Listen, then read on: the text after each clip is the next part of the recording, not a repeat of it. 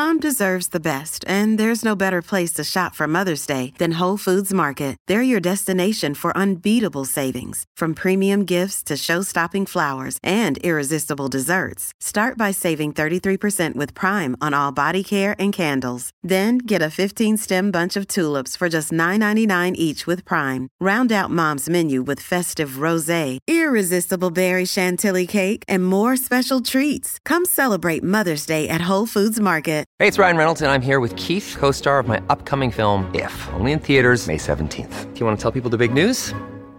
All right, I'll do it. Sign up now and you'll get unlimited for $15 a month and 6 months of Paramount Plus Essential Plan on us. MintMobile.com/switch. Upfront payment of $45 equivalent to $15 per month. Unlimited over 40 gigabytes per month. Face lower speeds. Videos at 480p. Active Mint customers by 531.24 get 6 months of Paramount Plus Essential Plan. Auto renews after 6 months. Offer ends May 31st, 2024. Separate Paramount Plus registration required. Terms and conditions apply if rated PG. What's up, guys? I am bringing you another incredible episode with the founder of Upgrade Labs and the Bulletproof Diet, Dave Asprey. Dave believes we can live to be 185 years old, and he's using data and research to actually get there. Today, Dave is exposing 5 foods you'll want to stop eating to live longer, why a vegan diet isn't as planet-friendly as you may think, and why now is the best time in history to live a long, healthy life. I hope you guys love listening to this episode as much as I enjoyed recording it. And if you do, please leave a review on our podcast. It really is the best way to support us so that we can get the show out there to people like you that want to really change their health for the better. I'm Tom Bilyeu, and welcome to Impact Theory. I have done the vegan thing. I have tried the low protein thing. It will provably make you feel like crap, which will make you wish you didn't live longer.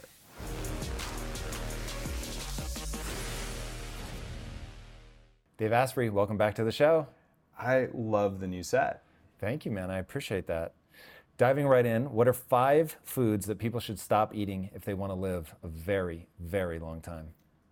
Anything that's fake plant-based replacement for something animal-based. You can just stop that. But it's going to be made from plants. It doesn't really matter. If it's trying to replace meat with plants, it's not the same thing, and it's a highly processed food by definition. Is it the highly processed that's the problem, or is it not eating the meat that's the problem? They're both problems, but the highly processed is definitely independently a problem. You look at egg replacement stuff, it's a chemical concoction. You look at the meat replacements, it's random oils and random carbs designed to taste like meat, but it won't have the same effect biologically. So we have people telling themselves that they're being healthy, but they're actually eating stuff that is provably less healthy for them. There's something called phytic acid, which is one of the 5 big types of plant toxins that I've written about in the Bulletproof Diet. And phytic acid is something that inhibits your ability to absorb minerals. And you find it in grains, you find it in corn, you find it in oats, you find it in oat milk and things like that. And what that means is that even if you get minerals from food that are depleted, you can't absorb them. And there's protein digestion blockers that are present in plant proteins that stop you from absorbing that protein and the other protein you might eat from something like an egg or a piece of meat. So we have a problem. We say it's healthy, but it's not. And then we have kale and spinach, especially raw, which are full of another plant toxin called oxalic acid that is causing kidney stones, gout, and even something called vulvodynia, which is when razor-sharp crystals of calcium oxalate form in the vulva, which is really painful for women. And they don't know it, and then they eat another kale salad, chase it with a kale smoothie. Kale is not a superfood.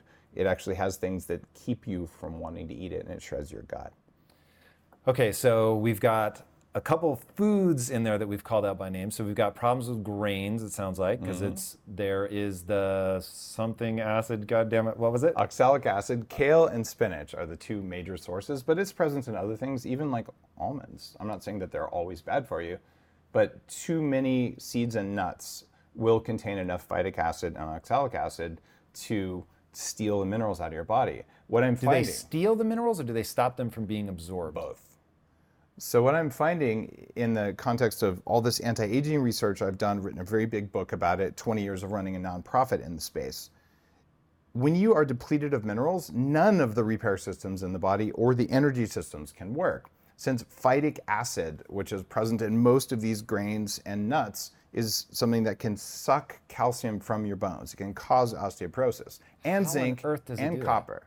That's a chemical reaction. It turns out plants, they don't want us to eat them. They can't run away, so they make this to inhibit our ability to use the minerals in the plant. It's just Mother Nature fighting with itself. Okay, so which is utterly fascinating, but I want to understand phytic acid better. So I'm eating something that's been highly processed. Is it that there's something in the processing of these items that the phytic acid is isolated and there's more of it, or I'm just getting so many grains, so many nuts, so many oils that I'm just getting a ton of phytic acid in my system? They're tricking you into eating more grains, and they're processed in a way that has more phytic acid. For instance, a rice cake is surprisingly high in phytic acid, and puffed oats is terrible for you. But if you went back the traditional way of soaking and sprouting or things like that, that actually reduces phytic acid. So we knew about this ancestrally, and we would prioritize meat and dairy, especially dairy fat, and no one was allergic to milk because we hadn't broken dairy back then. So that was where you would get your calories and your fats. What does when breaking you could. dairy mean? Well, you create a breed of cows that makes highly allergenic dairy, and Because it tastes better, has higher sugar content, I'm assuming? just because it produces more milk. Okay, and it happens to have these side effects. Yep, it's called A1 casein versus A2 casein. And so the old breed of cows that make less milk but more nutritious milk don't make the allergenic proteins. So many people can handle raw A2 milk. But when you take a cow that makes A1 milk and you feed it corn and soy, so it has the wrong fats and it has a bunch of other allergenic proteins, then you cook the milk briefly, which makes it more allergic, and then you press it through a very fine sieve under high pressure, so all the tiny droplets of fat are so small your body can't use them. And then you take out whatever fat you wanted to take out and make skim milk, which is provably worse for you than whole fat milk, and you give it to your kids and you wonder why there's a problem. That's the problem. If we hadn't done all that, we would have far fewer milk allergies than we do today. Okay, so your density of information per word spoken is insane. So I'm gonna keep trying to make sure that I get takeaways here. Okay, so phytic acid, we're getting a lot of it in the way that we're hyper-processing these meat replacement plant-based items, but I still want to understand, so the phytic acid is leaching minerals, calcium out of my bones. So Not just calcium, many different minerals. Okay, so is it because I'm breaking the barrier in my gut and the phytic acid is getting into my bloodstream in a way that it shouldn't, or is it actually an absorbable mineral? Like, how does this? So phytic acid is a chelating agent. And what a chelating agent is something that has a very strong affinity for minerals. And it binds to them? It sticks to the minerals, and then your kidneys have to excrete them. It's known in agriculture. In fact, they measure phytic acid in feed of cows and chickens because they know if they give them too much, the animals stop growing. But they don't really control for it in human food. They feed cows like corn, though? They do, but they actually give them enzymes called phytase. And phytase stops phytic acid. Humans don't make any phytase. So that's why we shouldn't be eating grains. Okay, so it is a big reason why. So, because we also obviously with gluten for sure, we know that that's going to break the junctions in your epithelial lining of your gut, which is going to allow proteins into your blood, which creates the immune response, which gives you wild inflammation. So that's also a problem. But now Sadly, almost every whole grain will do that. Even including brown rice has problems. Interesting. Which is why you do white rice as the safest grain. So there's people who say, oh, there's no gluten in that, it's corn. Well, corn has a protein called zein that's very similar. So all grains do it because we don't work well on grains. They're great for not dying of starvation. That's why we developed agriculture. The problem is they create shorter people, they create crooked teeth, they create spinal problems, and they're not an ideal food for living a long time. Yes, croissants taste good. I'm not arguing that. I'm just saying it's not worth it. You can make something out of rice with real butter and real eggs, and it's going to taste pretty good, and you'll live a lot longer because you don't deal with any of those problems. And if you want to live a long time, you want to eat minerals in every food you can get. But most plants and even most animals are deficient in minerals because we pulled them out of our soil a long time ago. As I've learned more and more about anti-aging, as I've transformed myself, lost 100 pounds, and I'm not gonna lie, you look better than the last time I saw you. Thank you. I like to think it's working. I'm 11 and a quarter years younger in my methylation DNA test than my actual age. So I think it's working, and I came from behind, just given how unhealthy I used to be. So you look at all this, minerals are a uniting element. And what I've been doing over the past 5 years is studying minerals and increasing the amount of minerals. The macro minerals like calcium, not too much calcium though, magnesium, potassium, but specifically trace minerals, which is what makes Danger Coffee, my new coffee brand, very different. There's more than 50 different trace minerals that you would have gotten in eating meat or eggs or plants, but they're just missing from our environment because we've over-farmed our soil and because we take all these chemicals in our food that are sticking to the minerals so we don't absorb them. So I put them as a part of Danger Coffee. So I'm getting a big dose of minerals every time I drink my coffee, which is there to help restore the mineral balance in the body. More minerals, you live longer. Why? Every single process in your body is driven by enzymes.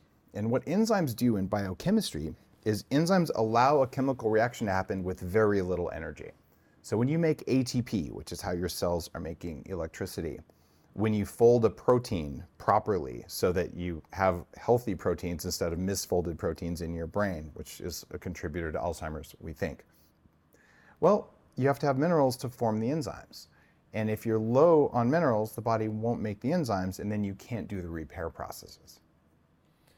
Okay, so now we're getting into mitochondria, we're getting into the things that we want to be adding into our diet. I want to close the loop on the things that we want to be removing from our diet. So the big problems that we're creating, I assume, are inflammation related, leaching more minerals out of the system related.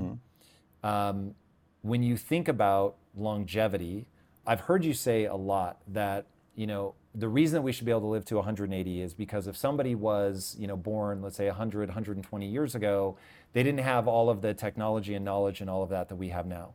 But I would say that the data shows that we're actually living shorter because of, now I'm guessing, environmental toxins, all of the big agriculture, all of the things that we've done, leaching the soil of minerals, all that you actually would have had an easier time if you were born 120 years ago to live 120 years than you would being born today. Now, if somebody does what you're doing, that may be not the case. But I think that most people are going to be at such a wild disadvantage that first they need to understand why this is actually a worse time to have been born if you want to live 180 years than it would have been to, say, be born 60 or 70 years ago.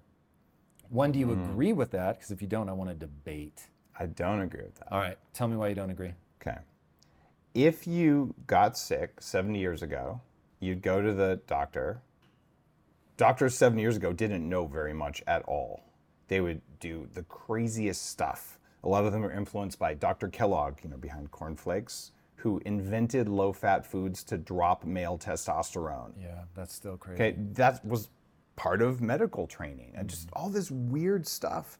So there was nothing you could do if things went sideways. And the doctors were telling you to smoke all the time because, hey, this is the brand of cigarettes that doctors recommend the most. Those same type of personalities are the ones telling you to eat plant-based foods instead of meat. The ones telling you to eat corn and soy and other oils like that are provably bad for you because they don't know any better.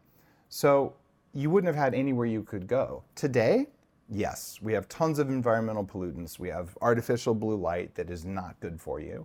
But you have more control over your environment today than at any time in human history. You have access to more information than a king or a president 50 years ago for free at your fingertips. So you have control, you have choices that no human on earth had 50 years ago. That means, yeah, if you don't do anything, you have less of a chance. But it means you can do things and you know what to do now in a way that's unprecedented in all of recorded history. Okay, you ready for the rebuttal? Yes. I concede every point that you made for people that are plugged in and they're engaged with all of that. So for the people that are awake That's what I refer to as being awake in the matrix. If you're awake in the matrix, 100%, like way better time to be alive. But the reason I think the average person is in a way worse position is you can't accidentally remain healthy in the way that you could accidentally remain healthy 100 years ago, because they just hadn't created all of the things that can create a problem, whether it was ingest, like the fact that I have to worry, and I know that you actually have a solution for this, but the fact that I have to take a supplement when I have sushi because I have to worry about the heavy metals that have gotten into the fish. Like the fact that tuna eat like smaller fish, and those smaller fish are eating microplastics and heavy metals, and like that's crazy. It's terrible. So that there's so many things like that, leaching the vitamins and or minerals, out of the soil.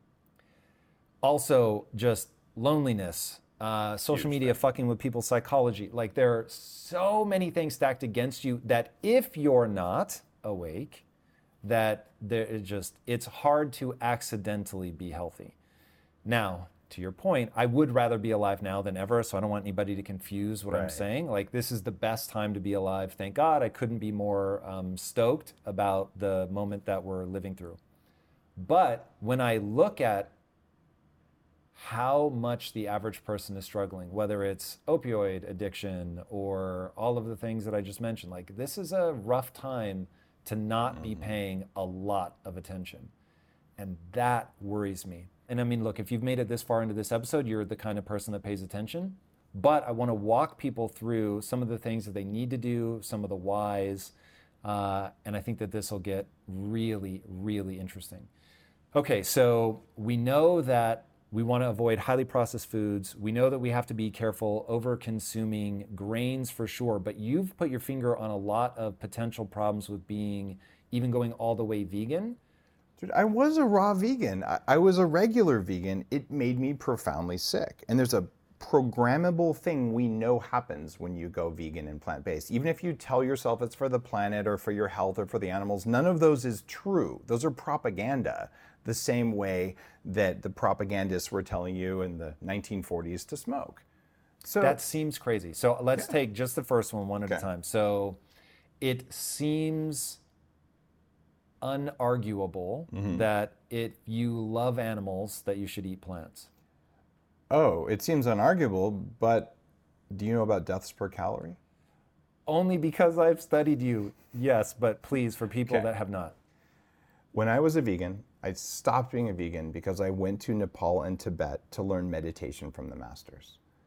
A Buddhist lama at a monastery where there's a big sign that says no killing was talking with me. And I said, you have a yak skin on your prayer pole. You killed the yak. You're a hypocrite. Buddhists love to argue. It was not disrespectful. And he laughs at me. He goes, one death feeds everyone. And I took that back when I stopped being a vegan because it was making me sick.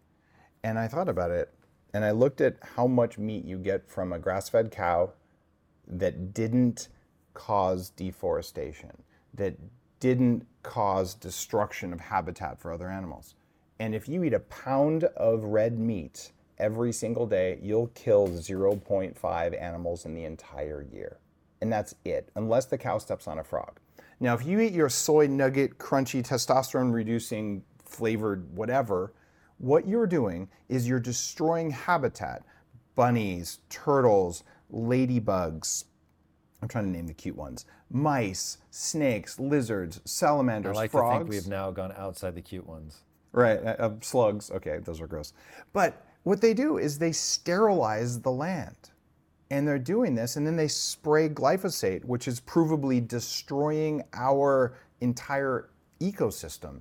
We just found out that when you spray this nasty weed killer around that kills bacteria in the soil, it also causes seizures in worms at 300 times less than the allowable levels.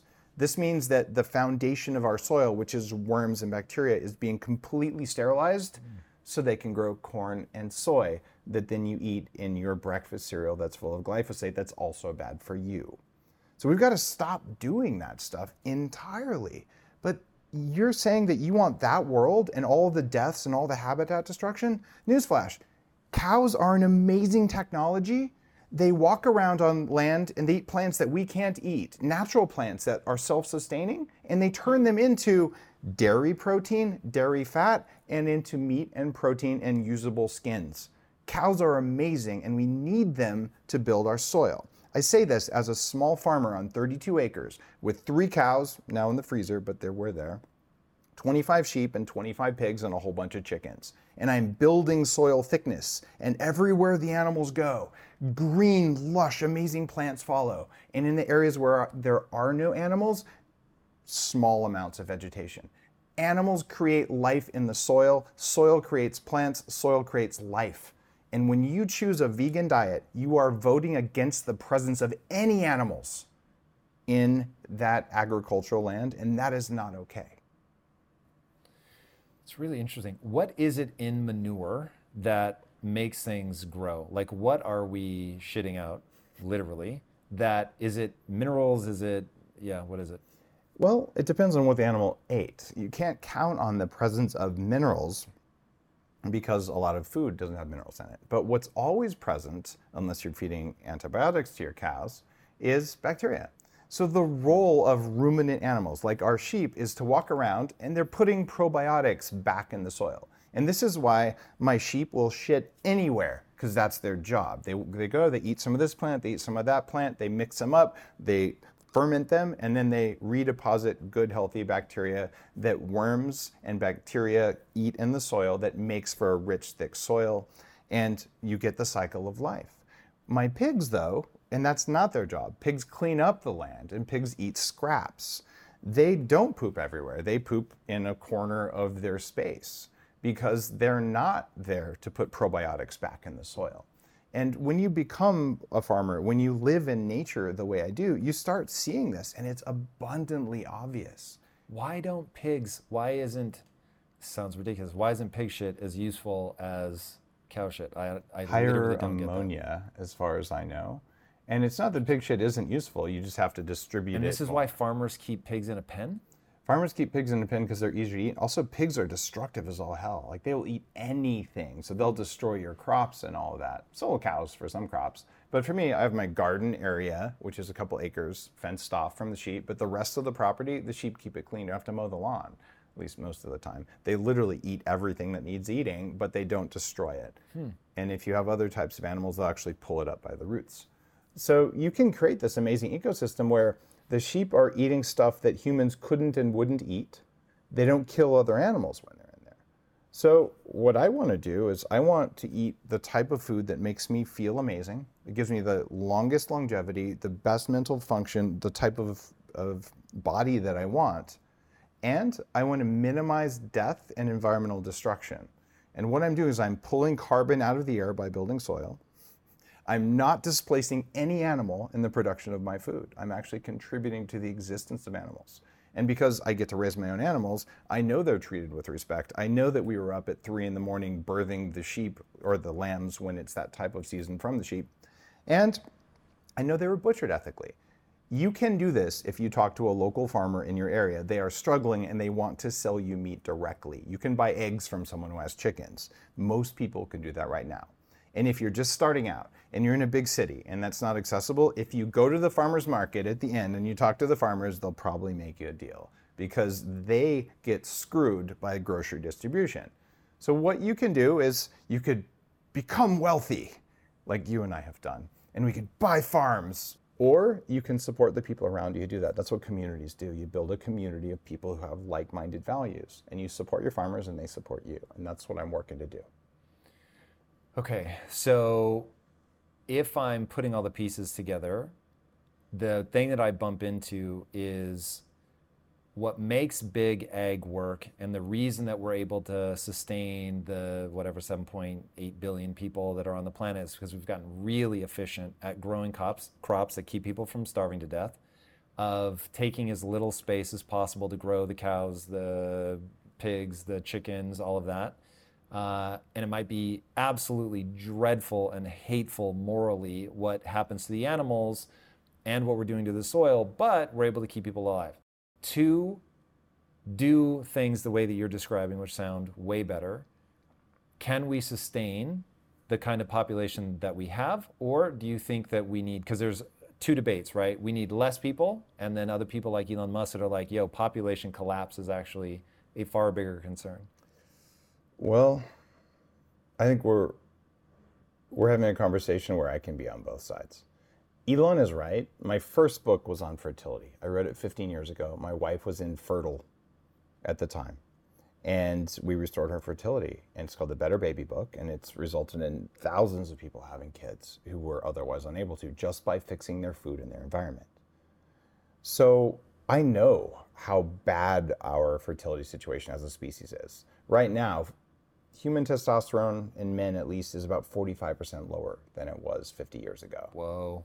Yeah, there's a lot of reasons. Seed oils are one of them, environmental endocrine disruptors are another, BPA from your receipts and your water bottles. These are real things and they matter. So I'm not worried about population continued growth. I'm worried about our ability to sustain our population. I do look at Japan.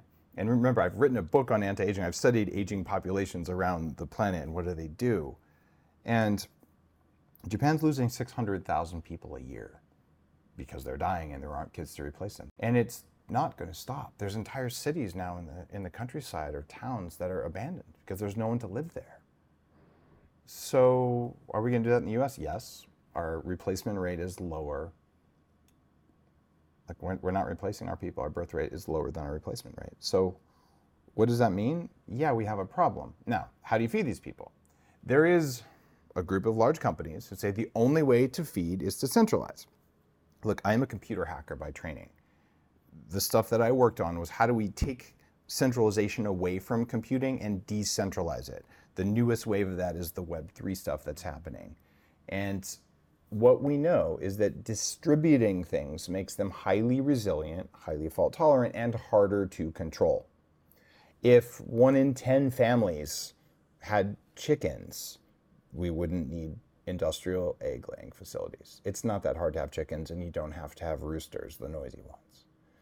If a few families had cows and sheep, we would have plenty of meat production for the country. The problem we have is that we're slamming it all together.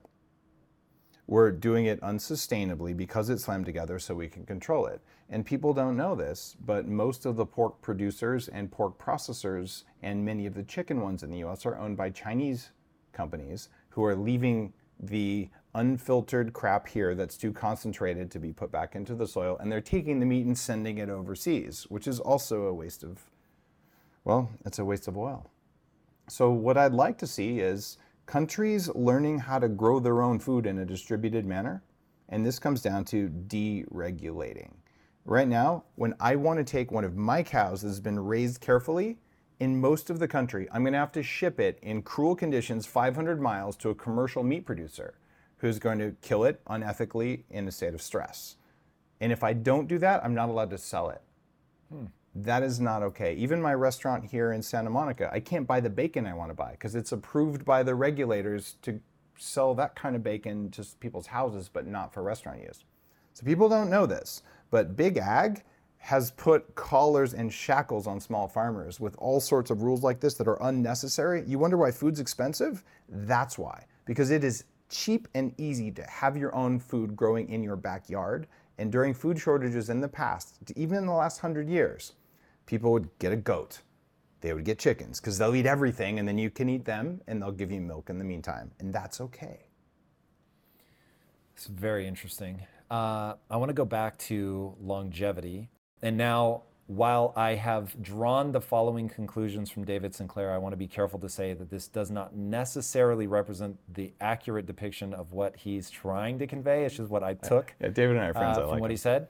But basically, if I understand his punchline right, what he's saying is, because I said what you said about eating the things that make me feel great, meat makes me feel great. So I am far closer to being a carnivore than I am to being a vegetarian, though I do have a reasonable amount of vegetable matter in my diet. Good. But meat makes me feel awesome. And every time I've tried to transition to a much higher plant-based diet, I don't feel as good. And when I was pushing him on why does it make me feel so awesome if it isn't what he recommends for longevity, like what's the give? And again, my interpretation of what he said was basically it's a little bit of hormesis. You're turning off mTOR. So you want to give your body the impulse, hey, things aren't necessarily so great. So you need to dial it back. You need to slow your metabolism down. You need to not be, living as if it were a time of abundance, that you're sort of, God, these are words he's going to hate, but like you're hibernating, or you're going into like a famine state, so that you can, when you get back into a time of plenty, then you can start building and all of that. But in doing that, you're in a hormetic state, which for people is a little bit of bad to have a positive effect. And so because you're sort of dialing things down, you get the longevity. So you might not feel as good in any one moment, but you're far likelier to live for a long time. And I think I'm all but quoting him when he says that just all the studies show that high meat consumption does not lead to a longer life. And so what's your take on that? I love David's work. He's been on my show, and he's one of the first academics to stand up and say, we are extending human life.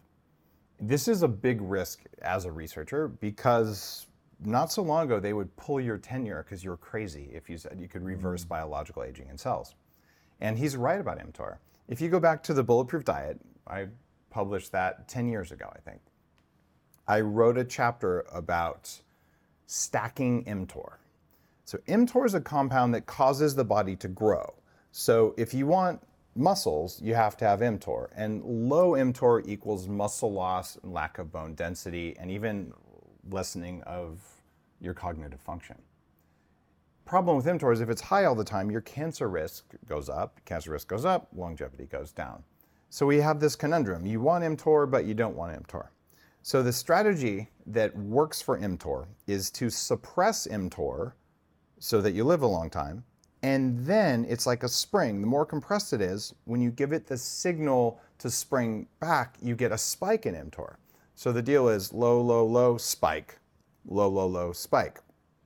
Now, that means we have to talk about what suppresses mTOR and then what spikes mTOR.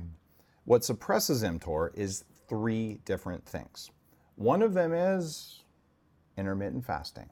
You guys know I have a very strict diet that I stick to, except for very special occasions. And I do that so that I can bring my best every day to what I'm doing. And a big part of that strict diet is high quality animal protein, and my go-to source of trustworthy meats and seafoods with no added hormones or antibiotics ever is ButcherBox. ButcherBox is a premium meat subscription service that delivers 100% grass-fed beef, free-range organic chicken, pork raised crate-free, and wild-caught seafood, all directly to your door. I cannot recommend ButcherBox enough. When you eat ButcherBox, you are giving your body the best possible building blocks to work with so you can reach your full potential. You've got to take care of yourself at a cellular level if you want to hit your peak consistently. So ButcherBox is the key. Sign up at butcherbox.com/impact and get our special deal. ButcherBox is offering our listeners a free for a year offer plus an additional $20 off. And that means you can choose salmon, chicken breast, or steak tips free in every order for a year. Sign up today at butcherbox.com/impact and use code IMPACT to choose your free for a year offer, plus get $20 off your first order. This show is sponsored by BetterHelp.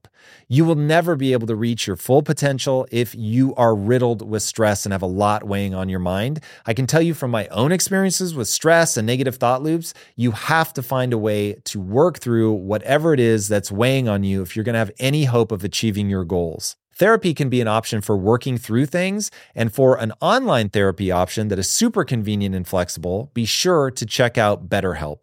With BetterHelp, everything is 100% online, and getting started is quick and easy. A brief questionnaire matches you with a licensed therapist, and you can switch therapists at any time for no extra charge. Get things off your chest, process through things with BetterHelp. Visit BetterHelp.com/Impact Theory today to get 10% off your first month. That's BetterHelp, HELP.com/Impact Theory. In today's highly unpredictable and rapidly changing world, the smartest move you can make from a financial standpoint is to actually understand how money works and how markets move. Because if you want to have any chance of investing your money wisely and growing your financial portfolio, you have to make a profit. And the only way that you're going to do that is either by setting and forgetting or actually understanding what's going on at a macro level. So whether you're a seasoned investor or someone looking for extra guidance, today's sponsor, Yahoo Finance, has got you covered with all the tools, data, and news that you need in one place to grow your knowledge base around what is happening in the world of finance and to make sure that you have the right goals and you're executing well. Yahoo Finance makes it easy to consolidate your accounts so you can effectively and efficiently manage your entire portfolio.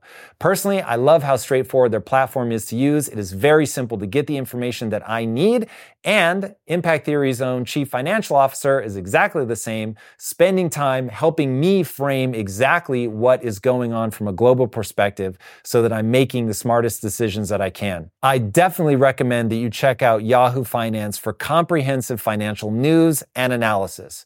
Visit the incredible brand that so many great investors use at yahoofinance.com. It's the #1 financial destination, yahoofinance.com. Once again, guys, head there now, yahoofinance.com. The other one is coffee, and the other one is exercise. So if you do what I've been teaching for a long time, you would intermittent fast, in other words, sleep. That's often enough. Maybe sleep and skip breakfast. You would work out at the end of a fast, and you'd have coffee during a fast. So now you've maximally suppressed mTOR, and then as soon as you finish your exercise, you eat some meat, because animal protein will raise mTOR. But guess what raises mTOR way more than animal protein? Carbs. So wait a minute. If you want to live a long time, you should keep your mTOR low. I don't believe that. You should spike it, which means intermittent fasting is probably all you need to do. But you'd have to be on a carb-free diet that was also low in animal protein. So all you would eat is what? Vegetarian protein, which is full of phytic acid, which is full of enzyme disruptors, protein enzyme disruptors, and all the other well-known problems with highly processed plant-based proteins. Oh, and you shouldn't have the plant-based fats because those are bad for you too, the omega-6 oils. This is not a diet that anyone would want to do.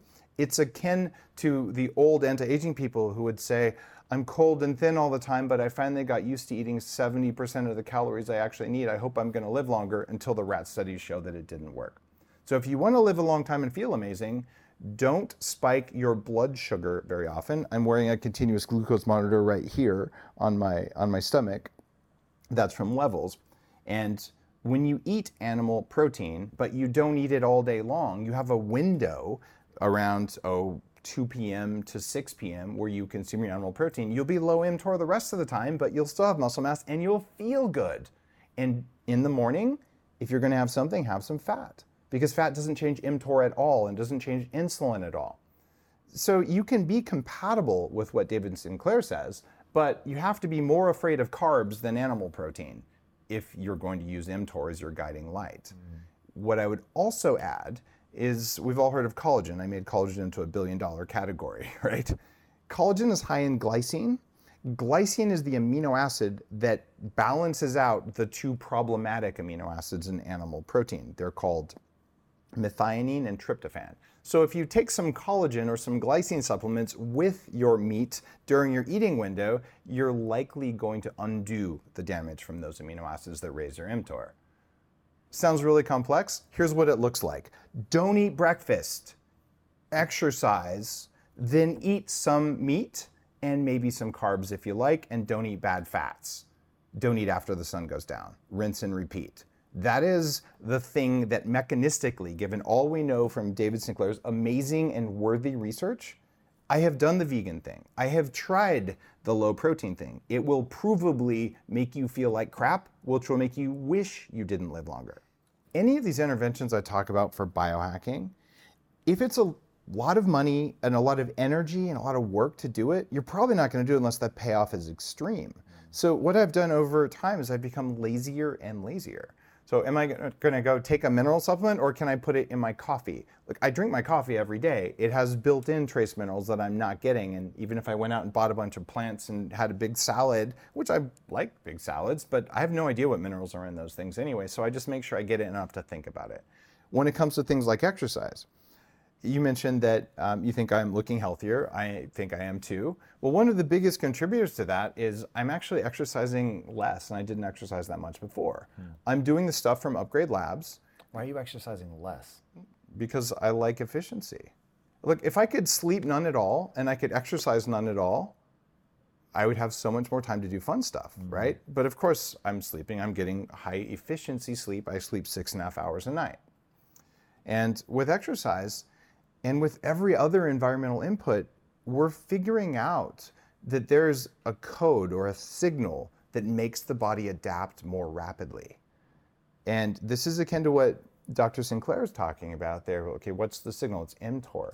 Well, it turns out for exercise, we can put muscle on 3 to 5 times faster than picking up rocks. We can do cardio 10 to 12 times more effectively than the spin class or going for a run. The stuff that we were told was healthy, it turns out it's mostly a waste of time. So I've been studying for the last 8 years at Upgrade Labs how to do these things and how to make it so I can roll it out to everyone. And Upgrade Labs is now franchising across North America, US and Canada. So these will be opening in every city where you can come in, and in the hour you would have just sweated a little bit and hoped that flopping the weights around did something. We can provably do your VO2 max, put on muscle, encourage resilience. We actually train your system to be more resilient, and do a bunch of other stuff that doesn't even fall in the category of exercise, but it sends a metabolic signal into your body to make you healthier. So let's start taking those one at a time. So how are you getting more efficient at weightlifting? Well, your muscles are expecting gravity, and gravity has certain characteristics. We evolved for billions of years in it. If you give your muscles a signal that takes gravity out of the signal, they go, oh my God, I'm gonna have to adapt to something new. So they rapidly adapt by growing and getting stronger. And by removing gravity? Yeah, gravity accelerates at 9.8 meters per second squared. It's a fixed constant on Earth. That means that if I pick up this coffee cup and I slowly drop it like that, it weighs more predictably the more I'm dropping it. And this is all invisible to us, but your body's doing all the calculations. Well, what if when I picked the cup up, it wanted to fall a lot more than 9.8 meters per second? Isn't that just a heavier weight? Except it accelerates, but now it doesn't want to accelerate. Okay. It slowly moves down inevitably. I cannot stop it from dropping no matter how hard I push, but it doesn't accelerate ever, right? The body's like, what is going on here? It turns out your muscles will not activate fully because they're afraid of gravity. We can teach your muscles in this one environment, there is no gravity, so you can turn on all the way. And I have a book that's coming out Hold on. in March. If there wasn't gravity, wouldn't things be weightless? Not if someone's pulling on something. So if there was, Isn't that just more gravity? it's not gravity. What gravity does, gravity accelerates over time. But if I take my finger here and I just move it at a constant speed, it doesn't accelerate ever. But what gravity would do is I start moving, and the more it moves, the faster it goes. That fact that gravity accelerates over time, your body is adapted to that in a crazy way. We're using AI algorithms to give your body a signal that says, I have no idea what I'm doing, but I have to get stronger. Okay, so hold on. It's awesome. It's interesting. This is the first time I'm being exposed to this idea, so I'm gonna have to work through this. Okay, so for anybody following along at home, there's a thing called terminal velocity. Terminal velocity is when you reach maximum gravity is yanking you down. Most things don't reach terminal velocity because they're not far enough to fall. Now, ironically, my entire life, I've never thought of that as gravity accelerating over time, but I guess effectively it is. I've never thought about why you don't immediately hit terminal velocity the second you step off something. That's utterly fucking fascinating. Do you know how on earth is that not true? I actually don't know. That you don't hit terminal velocity? Yeah, why isn't everything falling at terminal velocity at all times? It's because gravity is measured in meters per second squared, or meters per second per second. So every second of time you spend falling is more acceleration. I don't understand That probably goes back to Newtonian motion. But terminal velocity... Talk about things you don't know you don't know. Wow, okay, well, so... terminal velocity is a function of air resistance. There is no terminal velocity if you are in space in a full vacuum and you have an unlimited amount of time to fall. you'll keep accelerating, and there's probably some kind of like getting close to the speed of light thing. I don't know. That's an advanced physics question. Really? Yeah, terminal velocity. You're sure about that? Well, or are you terminal stabbing velocity in of the a dark? feather and terminal velocity of a lead brick. Which one's In a vacuum, there'd be no difference. in a vacuum? There'd be no difference, right? So then terminal velocity, they'll keep accelerating, of course.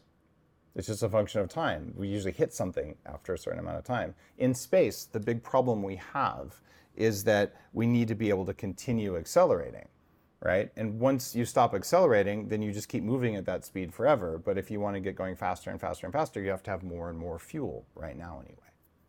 Okay, this continues to get interesting.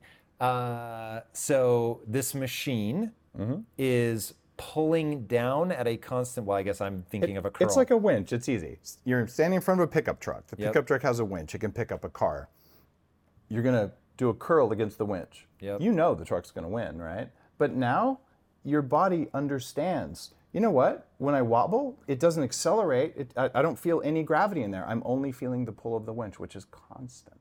This is a new signal to us. We've never had this signal before. Is it all negative force? You can pull it back. We just let the winch out at the right speed. Okay, so is there any difference in muscle formation whether we're doing concentric or eccentric motions? There absolutely is. It's so cool. There's a whole chapter in my book that's coming out in a few months. It's in March of next year. But yeah, there is a difference. And it turns out that you put more muscle on during the eccentric part of it. So when you pull up, you don't put on as much muscle as when you're slowly releasing. But when you're slowly releasing against a dumbbell, against gravity, there's going to be some of this. That's not just from your muscle shaking. It's because when you wobbled a little bit, the dumbbell got heavier. We're taking all that out. And so now the question is, what is the signal to put on muscle the fastest? How fast do I have to move up against what force? And how does the force modify as I'm at different places here? And there's a whole universe of signals in there that tells the body to change way more rapidly than you would imagine. And from a cardio perspective, you don't even have to sweat. And you get huge benefits in 5 minutes of exercise. And most of that 5 minutes, you're so barely if stripping moving. out gravity is how we get the muscles to grow faster. What are we doing on the cardio side? One of the big things that I'm working with at Upgrade Labs is this thing called slope of the curve biology, which sounds nerdy, but it's not that bad. It's that your body wants to adapt this hormetic stress, but the way the body measures whether it adapted or not is how quickly was it stressed, and very importantly, how quickly could you return to an unstressed state. So the healthiest, strongest of us, like we can handle it, and then we're at peace. And instead, what we've told ourselves is the harder I work for longer, the better it is. So we spend all this time like going for a run, we're sweating for 45 minutes or an hour, and we think that's good because we suffered and suffering makes you a good person. But what the body listened to was you ran away from the tiger and then you laid on your back and you rested, which is the very beginning version of this, which is provably better than intermittent training, high intensity interval training, where you basically run for a minute and then walk for a minute. Well, why would laying on your back work better than walking for a minute? It's because the faster you return to baseline, the more the body takes the signal in. So what we're doing is we're measuring your heart rate, we're measuring the stress on your body and adapting the resistance of, in this case, a bike to make sure that it matches what your body's capable of.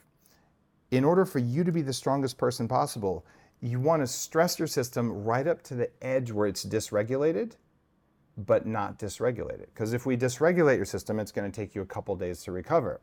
So we bring you right up to the very edge and then bring you right back down. And this provably works better, but you can't do it without tech.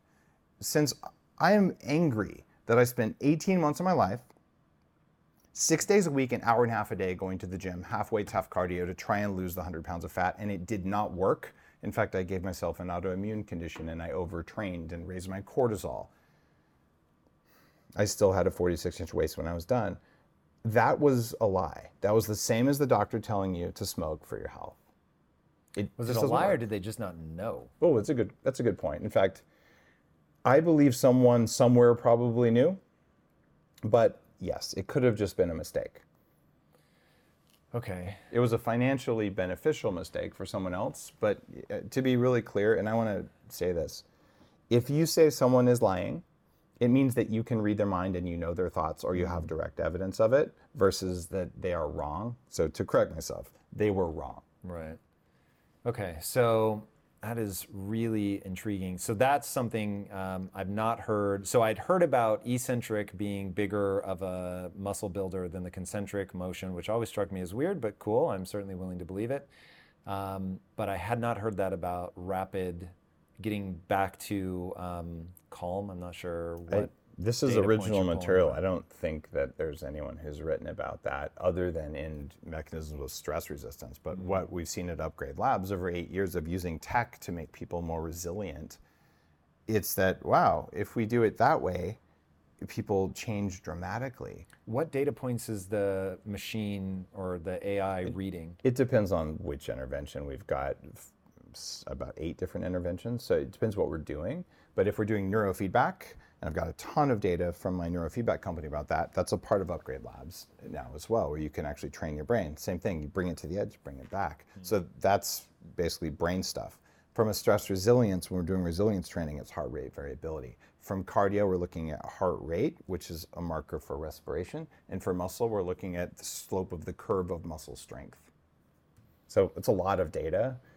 The overall arching data to monitor human performance at Upgrade Labs is based on the electrical performance of your cells. So when you come in, you stand on a device that lets us measure how good your cells are at resisting electricity or storing electricity, which tells us, are you hydrated? Are you dehydrated? Where's the fat in your body? Where's your skeletal muscle mass in the body?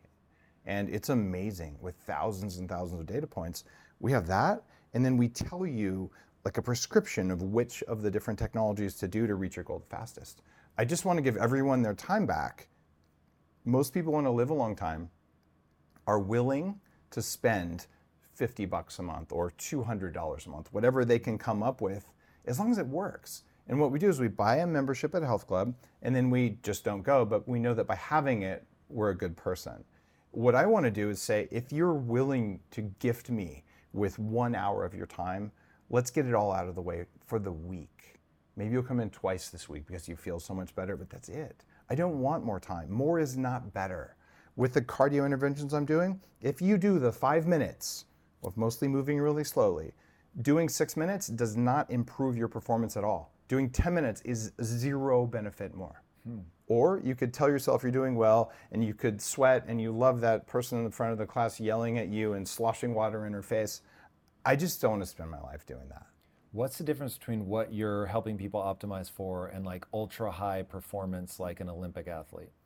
Olympic athletes and pro athletes are by definition biohackers, and a lot of them follow my stuff. What they're looking at, though, is a day that involves training and a huge amount of recovery. What you and I are looking at is not that. We might train, but then we go about our life that is not about eating properly, getting extra rest, getting a massage, going to the sauna. There's an upper limit to the amount of time that most people have to improve themselves. What that means is that we have a moral obligation to get that done and still have time to be a householder, to take care of your family, to do your job, to take care of other aspects of your community. And if you spend all your time trying to live forever, it doesn't. Better. That's what I'm trying to figure out. So an Olympic athlete is going to train their fucking face off. So are they just wrong and they should be doing, because like when you said you're mostly moving slow, I'm like, I don't see how an Olympic athlete does mostly moving slow and still sets the 100-meter dash. It would depend on what you're training for, right? So a sprinter is training for something very different than cardiovascular performance. In fact, they don't even need that endurance, right? But what's happening now is endurance trainers have figured out that cranking out the miles actually doesn't work very well. So they're mostly doing something called zone 2 training, which is fascinating. And this is another one of those biohacking innovations that says if you spend about an hour and a half to 2 hours a week at a very narrow and specific range of heart rate, your mitochondria will burn fat and it's metabolically awesome. But if you go a little bit faster or a little bit slower, it doesn't work. So you have to have a heart rate monitor and you have to go at a certain speed. And if you do that kind of training, you can do a lot less of the chronic cardio. So we're seeing a new generation of endurance athletes who are actually able to do it for a lot longer because they've learned that training less gives them more results. So we used to just say, well, if some is good, more is better. It's one of the basic things our brains do because we're lazy. We're not choosing to be lazy. Our body wants to not waste energy even on thinking. So something good, more better, something bad, none is good. The reality is not that. So let's use computing. Let's use our vast knowledge as a species to actually decide how much of what gives you the most and be a little bit selfish about things. And when you do that, you realize you can have hours every week that you don't have to do on unpleasant tasks. And because you did it right, you feel good all the rest of the time. I've spent 6 months with electrodes glued on my head at 40 years of Zen training my brain so I could turn off all the notifications and bad voices in my head. I've lost 100 pounds. I try all sorts of crazy stuff. A lot of it's not worth it. And my job is to find the stuff that has the most value for the most people and then get it everywhere so that we can free ourselves of drudgery that doesn't even produce good results.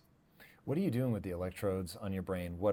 I'm assuming it's detecting certain brainwave patterns, getting biofeedback based on that. So to what end? Are there certain states that you want to be able to click in and out of? 40 years of Zen, we had to build new hardware and software that reads electrical signals from the surface of your skull, basically the skin on your head, which tells you what's going on inside the brain. And there's a whole bunch of different math you can do when you're looking at brainwaves to figure out what the heck is going on in there, and then to quickly show the brain what it's doing so you can change it. And the results are incredible because we're mixing 3 different types of feedback in a way that hasn't been done before. So you sit there at an Upgrade Labs, we've got the training, or you go to the full facility in Seattle, which is the 40 Years of Zen facility. We're gluing 4 electrodes on here, and we're validating results with a clinical grade 24 electrode 3D printed cap sort of thing. And based on that, you're actually doing meditations that have a lot of similarity to ancient ones, but they're just tweaked to be efficient because you have the equivalent of a lie detector on your head. And so you can say, all right, I'm going to go to this state, I'm going to do this specific thing, and you're going to convince yourself that you did it when you didn't because your brain is that lazy. So you can say, I'm going to forgive my ex-girlfriend, and you tell yourself you did, but you didn't. Well, the computer's going to tell you, hey, bozo, you're not done. Right? And it's a little uncomfortable. But when you do that, you stop worrying for the rest of your life about whatever that situation was. And that's how you go through and do this reset process that turns off all these alerts. It's similar to some of the states you get from plant-based medicines, like psychedelics. People have similar types of experiences, but there's no drugs required. It's just you being able to see what's going on inside your brain. So it's very, very potent stuff. Again, though, it depends what you're training. There are times when, after you've done some of this work, which is the primary amazing relaxation, the state of lucidity or state of insight, those are different things, and you actually have different settings on the machine to do that. There's other things you can do, though, to increase neuron firing speed, which is a different kind of training at a very different frequency with different math behind it. You mean I can make my neurons fire faster? Yeah. You can increase voltage in your brain. You can train your brain to have a hotter spark if that's what you need. And each brain is very unique. So the question is, what do we do? Well, what we're doing is showing you what's going on, and then we may be teaching you how to do a forgiveness technique, how to do a specific meditation technique so perfectly because the computer is guiding you. Or we may be just showing your brain some sounds and lights where it'll reprogram itself to run faster, if that's what your brain needs. So it's a whole new thing. We used to have to just go meditate in caves. All of our history of meditation is, we'll just meditate for your lifetime, write down what you learned to give it to the next guy, and we'll just do that for a long time. The amount of data we can get, it's amazing. I think we've got 9 patents underway at 40 Years of Zen, and we're rolling that hardware out to all over the country inside Upgrade Labs, because most people don't have time to meditate, and they don't know how to meditate even if they have time. Breath work is awesome. You should do your breath work. How many listeners right now wake up every morning and do their breath work? Tiny amount. So I'm like, how do I get 40 years of meditation done in a week? I want that. I'm just profoundly lazy. Like, I just want to eat more bacon and chocolate and live forever and not have to do a bunch of hard work in order to have the body and mind I want. And I'm building that. Yeah, so there is a profound amount of figuring out what works and what doesn't. So going back to the mind, in a forgiveness technique, what is it? There's a detectable brain state that you get into when you've actually let go of something and you can just sort of mimic that feeling? You're not mimicking the feeling. You're actually creating the state and you're doing it yourself. So the computer's just saying, you're not there, you haven't done it, keep going. And so you may never get to that state. But when you get to that state, it recognizes it? It recognizes it and it tells you when you're getting closer and closer. And is that based on just a ton of data where it's seen enough people that it recognizes a certain state? Because the AI would have to have a model that says, okay, this is what I'm aiming at. So when you guys are taking in all of this data, how did you pinpoint, okay, this is real forgiveness, this is what pseudo forgiveness looks like, so on and so forth? We didn't just have to do it. There's well-known meditative forgiveness techniques, and they feel a certain way. So you can take someone who knows the technique, you can look at their brain. Is that what you guys did? Like you had monks come in? We've done some of that, and fortunately, since about 1992, people have been having monks come in and do this. And there's hundreds of different states. And I've had monks and other very highly, highly on the path of enlightenment kind of people come in. How does a computer capture a brainwave? So I know what an earthquake looks like. Mm-hmm. I know what musical notes look like. What does a brainwave look like? So you've seen maybe if someone's measuring a battery with a little voltmeter, right? Yes. So it turns on and turns off. So when we're measuring a brainwaves, there are changes in electrical potential coming off the brain. So it's sort of like... Is it like a sine wave? Yeah, it's exactly a sine wave. And so just imagine like if we were humming or something like, somehow you know, that, like, you can see that there's a wave in there. Right. Your brain is doing the same thing, but it's in electricity. And what we can do is we can say, you know what, if you close your eyes, anyone listening can do this, and the darker the room is better, or we even have special glasses that you use when you're at 40 years in to help you maintain the state better. Like there's a lot of environmental things, but close your eyes and then put your attention right here in the middle of your brain. When you do that, you're in a high state of alpha automatically. And alpha is this brain state that everyone talks about. It's some kind of special thing. Alpha barely means anything. It's a range of about 4 hertz inside this range of your brain waves that go from 0 up to at least 100 hertz. So it's just like, I don't know, something in there. But it turns out you can have alpha here and delta here. So what? Oh yeah. Your brain is not one thing. It has all sorts of different little nodes. Think of it like an orchestra. So you can be playing tuba over here and snare drums over here. And what we're doing is we're doing complex math in real time, actually in the cloud for some of this. And then we're showing your brain how to conduct its orchestra more effectively. How do you show it? With sound usually, and sometimes with light. Okay, this is really fucking interesting. So what I just wrote was, is there a way to match waves? So I read a headline, I didn't read the article, so forgive me, whoever wrote it, if I'm getting this wrong, but the headline was saying that if you're playing video games with somebody, even if you're not in the same space, and this matters to me because I play with my wife and my sister on a fire team, and there are just times where you sync up and it's like you can just, you know where everybody's going, and it's awesome.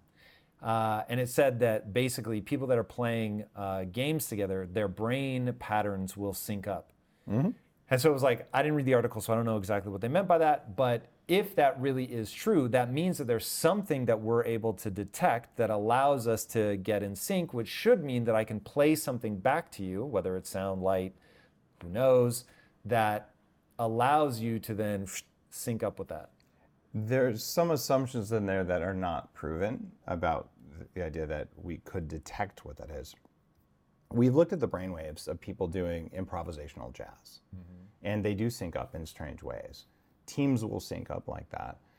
The question is, will they sync up over distance? And the answer is yes. You will sync up with someone even across the continent, and it's likely... If you have some sort of connected feedback. It can be a connected feedback, yeah. Even if you don't, there are people who are capable of that. Like you look at, explain that. Well, you can look at all of Joe Dispenza's work, and there's dozens of other people who've tried to disprove it over time. So you can be quantumly connected with someone, and your brain waves or even your heart rate variability can sync over very vast distances in a way that's a bit scary, to be honest. You're going to have to give me examples because that sounds untrue. Well, one easy to measure example is that when you walk into a stall with a horse, before you touch the horse from 10 feet away, the horse's interbeat spacing of its heartbeat will change to match yours instantaneously. Okay. So how's it happening? What's the signal? I don't know, but given that we're so close, I could buy that there's some detectable something. Where it starts to get weird is when the person is very far away and I don't like even just deciphering which of the 7.9 billion people to get in sync with, there's something fishy going on. There, in the horse case, there's likely a magnetic thing going on. Around your heart, there's a torus, or like a halo-shaped field. We can measure this with physics detection equipment. This is not debatable. There's an electrical thing going on in the heart. It creates a magnetic field. We also know from physics that magnetic fields and electrical fields continue infinitely throughout the universe. They just drop at a cube of the distance. So they get weaker and weaker over time. So you would have to prove to me that your body does not have the ability to recognize a specific magnetic field from across the planet, if it's even magnetic, which it probably isn't. It's probably based on quantum resonance.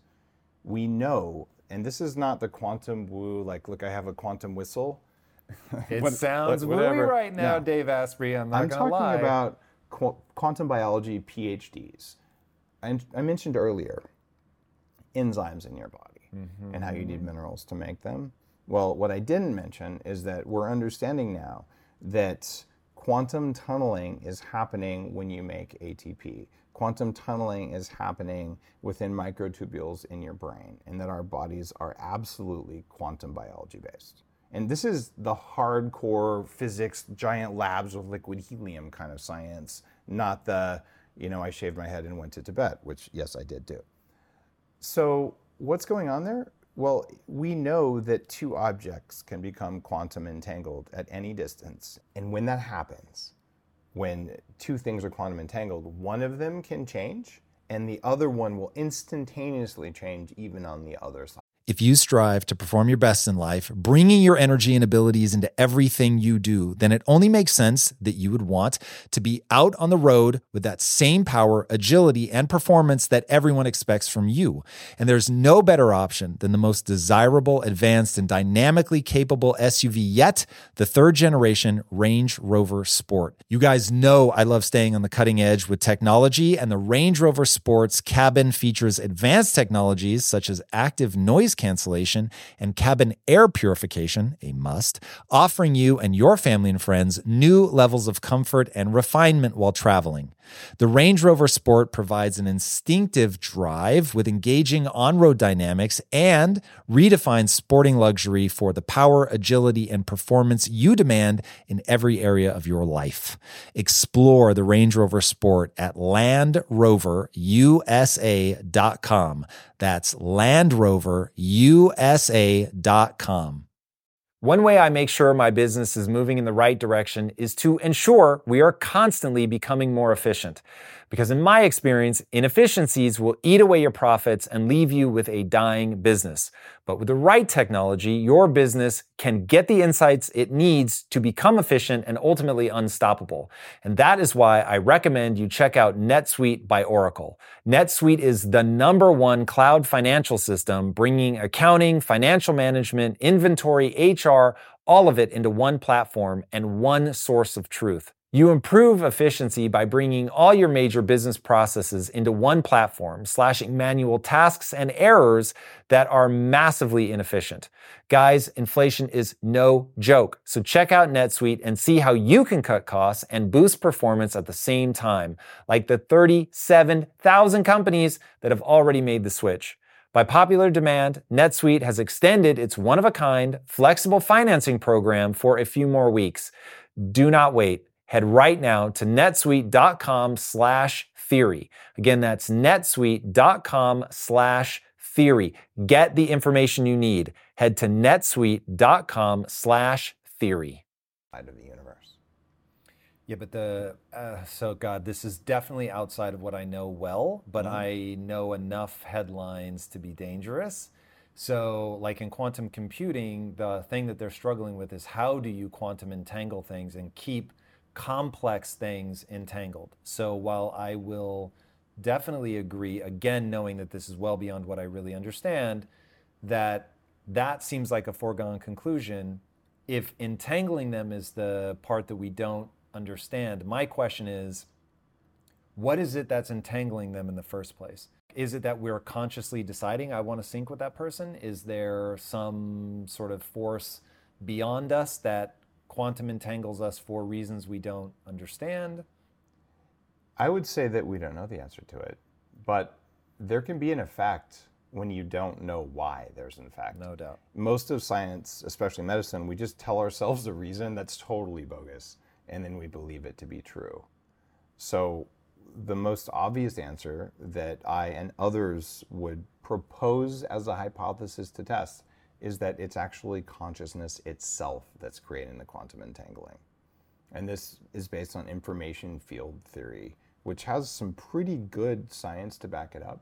But what we do know is that this connection between people is provable, and it is thousands of times stronger if the people meditate or have a consciousness practice. Okay, so I'm not sure what the right thread to pull is, so I'm going to try one. This is probably the most dangerous thread to pull on. How are we proving that they are quantumly entangled? We know that we run on quantum biology, but right now we don't have the ability to prove that. Let's say that you and I are playing a video game. We're in different rooms in the video game, and we're across the continent from each other. And there is a proposed some kind of connection, and somehow we're playing like this, and we don't know what it is, but it feels good. That makes sense to me, though, because we both have, over the internet, the games are connected, so I'm seeing the same thing that you're seeing at the same time. But aren't we seeing different things at slightly different times, actually, because there's lag? Yes. Well, then let's ask the obvious question. If we are seeing things at slightly different times, there's some latency there, why would we get an exact sync? It seems more sensible that we'd be in sync with the thing that we're interacting with than in sync with the thing that's in sync with the thing that we're interacting with. Well, maybe the answer is just focus. And I'm not saying I know the answer, but what I do know is that minds that are trained to powerfully focus on something, especially together, create something. And I don't know what it is. There's an interesting book by Lynn McTaggart, who's a friend. It's called The Field. And what you're going to find out, especially from Lynn's work, is that when you get 8 people focused on the same thing, it creates a field, one of those information fields. And she has dozens and dozens of examples, including some with really good controls, where something creepy is happening. I can't tell you what it is. What's an information field? Information fields are tied with consciousness, and it's an area of math, actually, and physics they're looking at. And there's stuff we don't know about reality. The thing that's scary is you can knock on the wooden table right here. It's almost entirely not there. It's empty space. We just don't perceive the empty space. So we get into weird questions of consciousness and the nature of reality very quickly. But no one on Earth can tell you why your hand doesn't pass through the table, given that the table is provably just empty space. Can I give you an answer? 99.999. Here's why your hand doesn't pass through the space.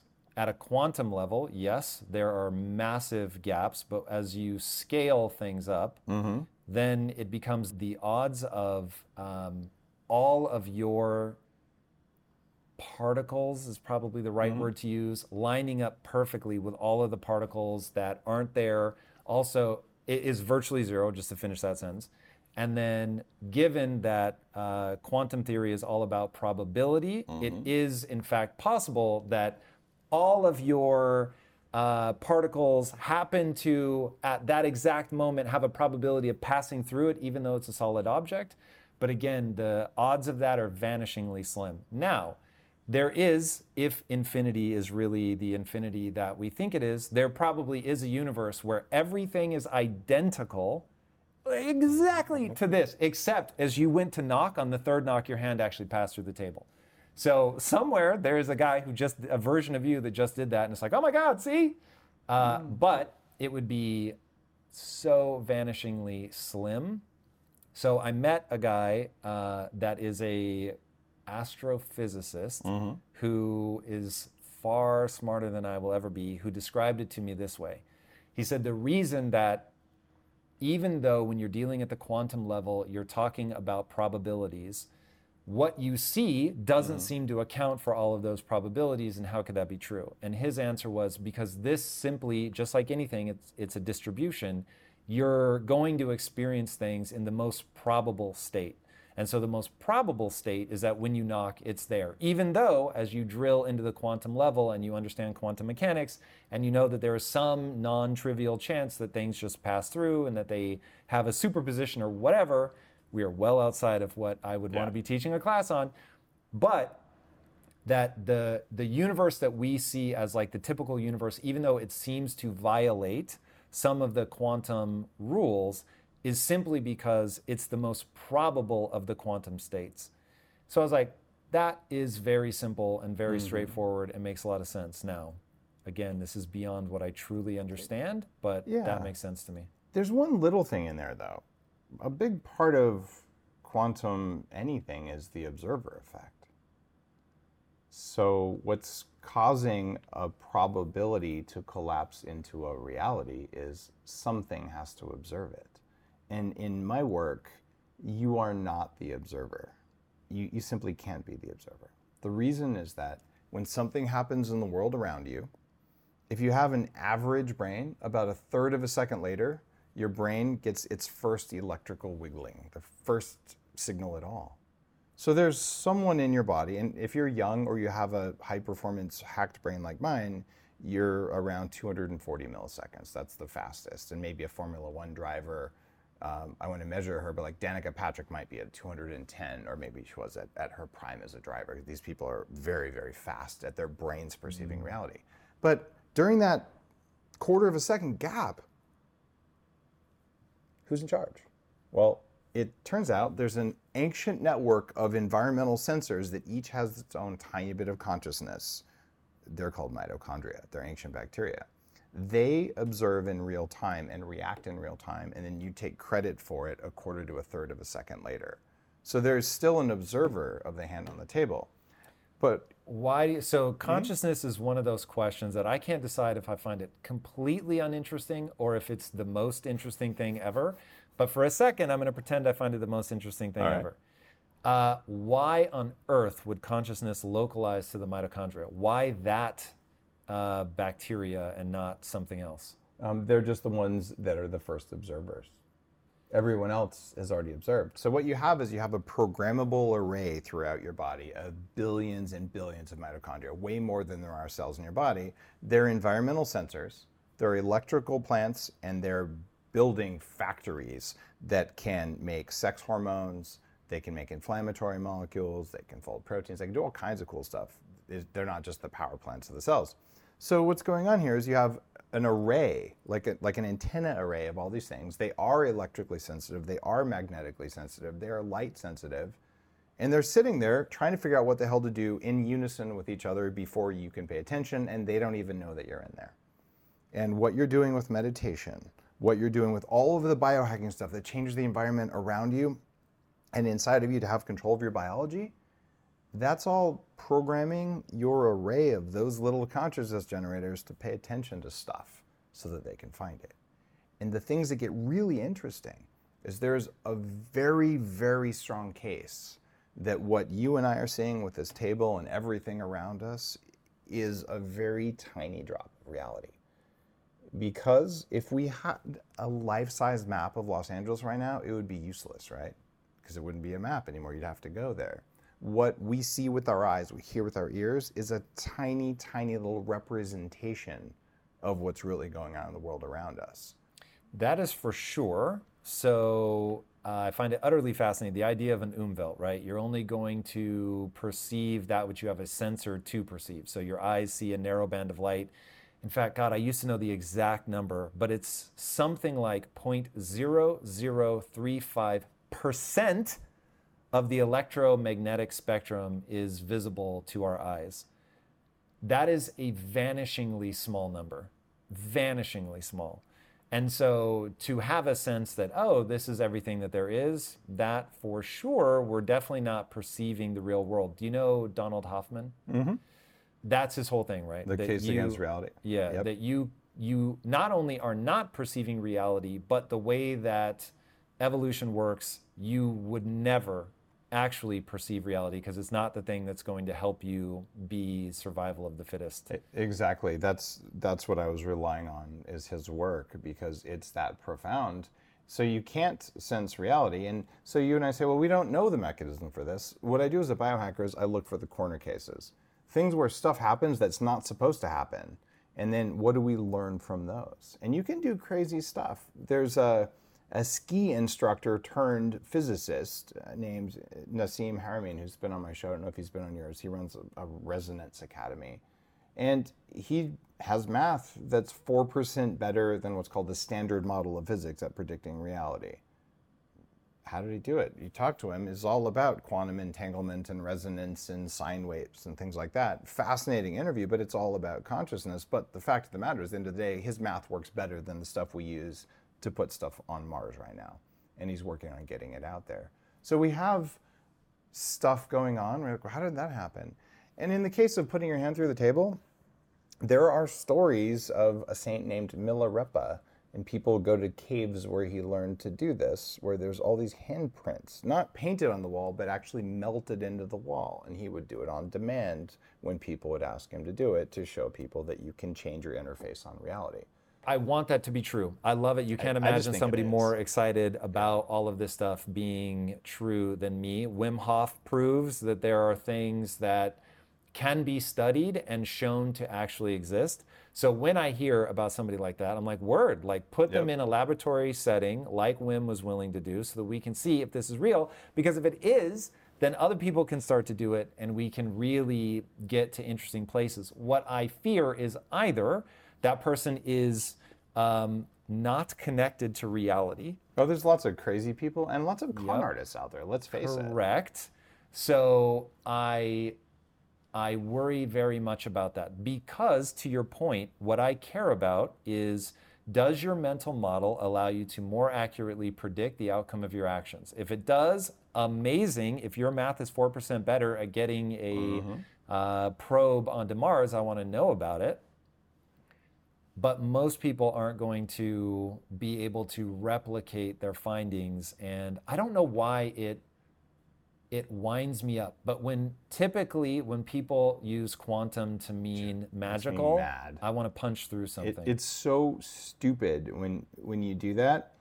And I know plenty of wizard level advanced meditation people who've spent 20, 30 years on the practice, who've handed it down from lineages. These people can do stuff that is weird.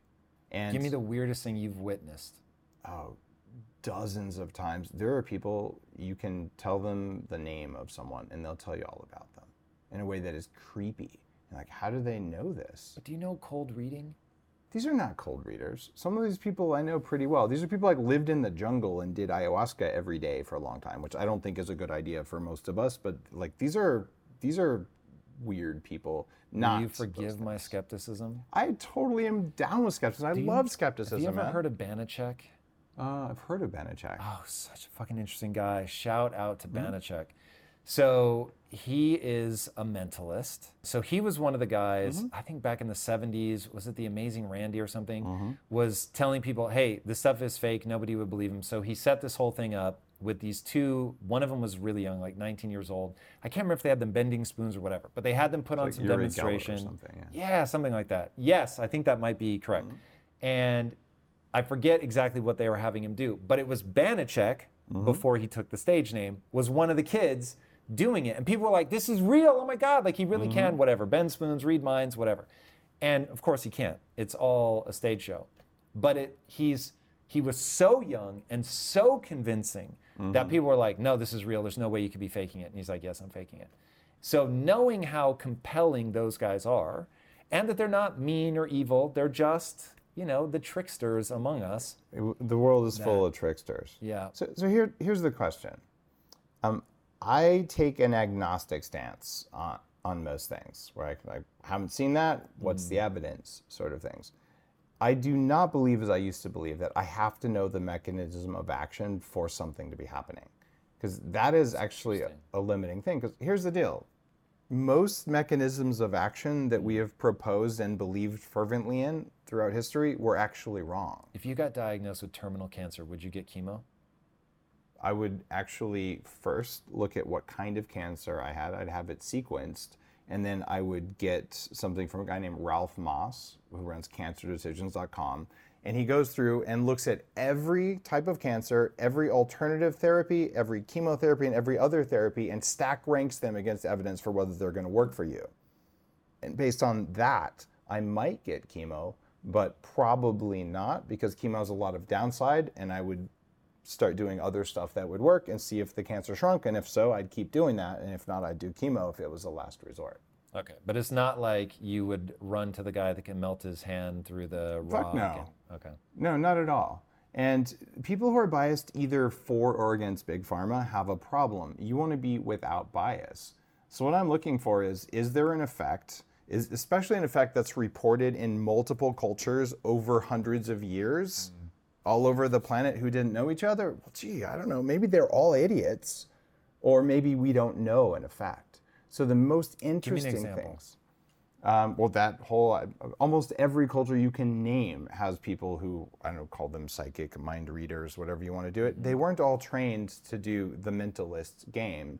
I am so interested in making sure that the things that I believe allow me to better predict the outcome of my actions, that I don't just, like you say that this thing is true, but you can't show, or it's not verifiable or whatever.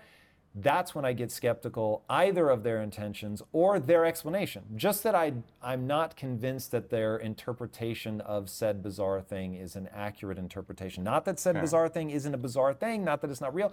Like every time I think I understand how something is done, take nutrition. Oh yeah. As you will know, we all think we understand, and then the quote that sums up my approach to life is, as the island of my knowledge grows, so does the shore of my ignorance. It's like, no matter how much I know, it just shows me how much I don't know. And that what I don't know is so vast compared to the things that I do know. So it matters to me, because if you have a frame of reference that makes accurate predictions, your life will be amazing. If you have a frame of reference that makes deranged, and I don't mean deranged like crazy, I mean it is off, it is deranged. And if you have one that makes poor predictions, then you will seem to be trapped by things outside your control, but in reality you're not. Here's what's going on. I talked about those mitochondria, that ancient network. They follow basic operating system things that only a bacteria can do. Small, dumb, and fast. And remember, they're doing it before you can be aware of reality. They run 4 things, and they do it infinite numbers of times, which matches the book you just talked about. Stephen Wolfram wrote another book called A New Kind of Math that shows very simple things replicated infinite numbers of times equals flowers and spiral shells, and all these amazing organic forms are from small rules repeated.